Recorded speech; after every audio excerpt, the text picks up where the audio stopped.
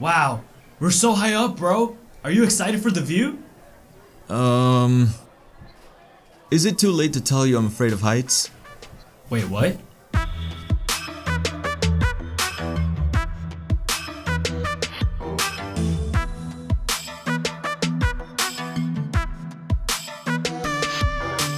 Welcome back to Everything Engineering, where we talk about hardware, software, everywhere. I'm Gerard Bungish, and I'm here with Muhammad Ali. Hey guys. In this episode, we're going to be talking about skyscrapers. Skyscrapers are some of the tallest buildings in the world, standing out in even the most packed cities. They're a symbol of the modern world, beautifully tall structures that remind us of how we can truly reach for the stars.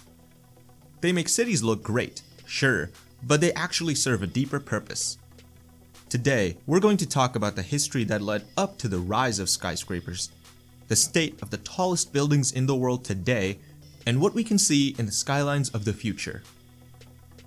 By definition, a skyscraper is a high-rise building that has over 40 floors and is at least 500 feet tall.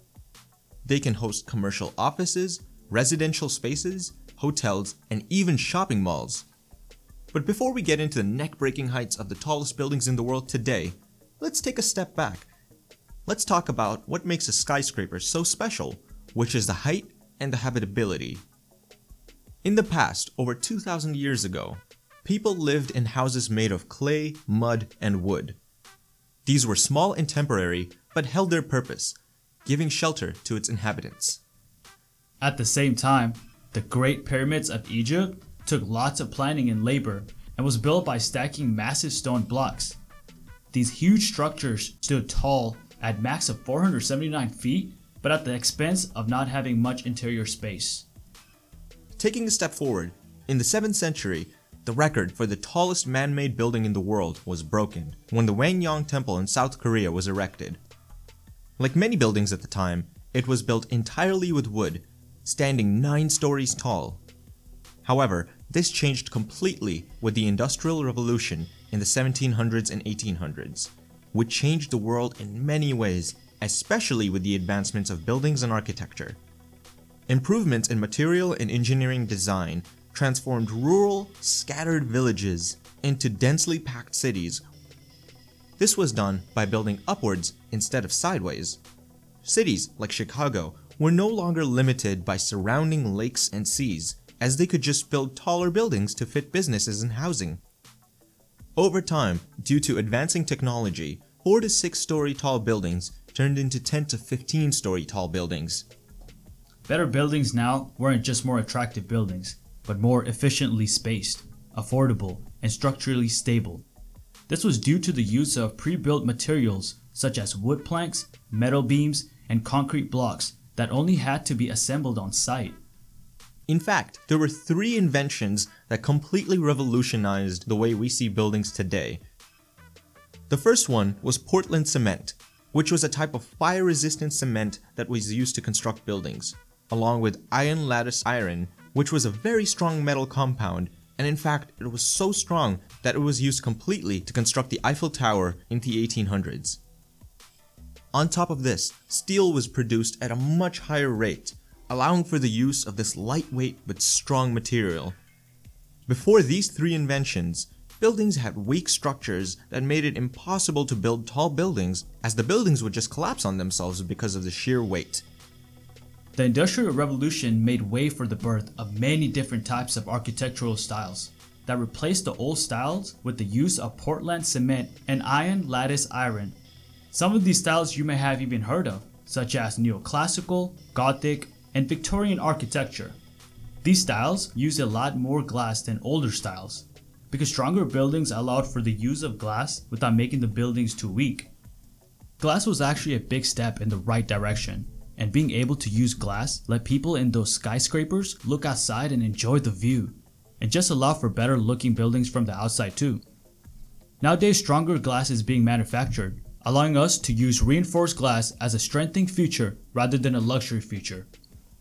Because of the growing use of these new materials, we saw the birth of the first true skyscrapers, starting with Chicago's Home Insurance Building in 1885, which was only 10 stories tall but it made way for the birth of many different buildings. During the 20th century, the desire for skyscrapers skyrocketed in big cities. They were power symbols, and the major cities in the US started battling for the ownership of the titles of the tallest buildings in the world. The one to attain this height, however, was New York, with the Empire State Building made in 1932 at over 1,200 feet and 102 stories tall. Then New York went ahead and beat their own record in 1973 with the World Trade Center at almost 1,400 feet and 92 floors. This competition to build the tallest tower in the world has continued to this date. In 2008, the Burj Khalifa was completed in Dubai, and at 2,700 feet with 163 floors, it's been the tallest skyscraper in the world for almost 10 years. Now we can't talk about skyscrapers without talking about the tallest one in the world. The Burj Khalifa in Dubai is almost 700 feet taller than the second tallest building in the world, which is the Shanghai Tower. It's almost 3 times as tall as the Eiffel Tower and nearly twice as tall as the Empire State Building. It cost over $1.5 billion and 6 years to build it. It took more than 100,000 tons of concrete, 50,000 tons of steel, and 22 million man-hours to complete the Burj Khalifa. At its peak, 12,000 workers worked on the building per day. To put things into perspective, the weight of the concrete in the building is equivalent to 100,000 elephants. The foundation consists of 200 concrete piles, which are buried 50 meters beneath the surface. 30,000 metric tons of steel were used to reinforce the concrete. As skyscrapers grew taller and taller, engineers were faced with the new enemy, wind.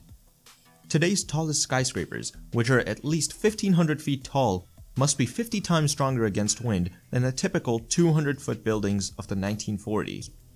To resist wind, engineers cluster steel columns and beams through the middle or the core of the skyscrapers, creating a stiff backbone that can resist tremendous wind forces.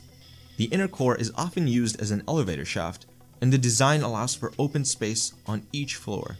Some buildings even integrate these steel beams near the outside, kind of like a tube.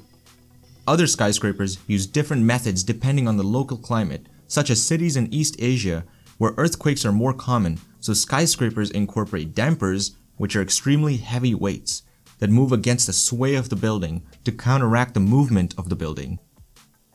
On the topic of stability and safety, we have to discuss the foundation of a skyscraper. During construction, an architectural engineering team will dig until they hit bedrock. Here, they can lay down the cement and steel structures that will support the building. Skyscrapers use the same format, but with a lot more stability in mind, considering how much larger the height to width ratio is. Just like with wind, precautions in skyscrapers have to be taken even more seriously the higher up you go. On the inside, increased gravity due to elevation causes higher fluid pressure, which make gas and air leaks even more devastating. Electrical issues are also far more difficult to repair, as spare power may not be readily available at all times when you're thousands of feet above the closest generator. Water, oxygen, power, and pressure levels are closely monitored, and even small changes in those levels is a reason to set up alarms and take quick action. Only the best technology is used to attain optimal safety, efficiency, and effectiveness. At the moment, the Burj Khalifa is the tallest skyscraper in the world, but by 2020, that might not be the case anymore. Currently in construction is the Jeddah Tower in Saudi Arabia. The Jeddah Tower is set to hit 3,200 feet. It will have over 200 floors filled with restaurants, hotel rooms, apartments, a shopping mall, and so much more. It's set to cost over $2.2 billion, and the tower itself may essentially serve as a mini city. The area around the Jeddah Tower itself is set to cost $20 billion and will stretch out over 2 square miles. But even after the Burj Khalifa, and even after the Jeddah Tower, what's next for skyscrapers? One way of thinking about that is thinking greener. Can we have skyscrapers providing more greenery on Earth? Can tall buildings include balconies with greenery like garden roofs? Can we have a space where when it rains, we can collect it and have water filters installed on top of the roof so we can use it for the building? incorporating solar panels along the outside to generate useful energy? Think about it. And even thinking crazier, how fast can our elevators be?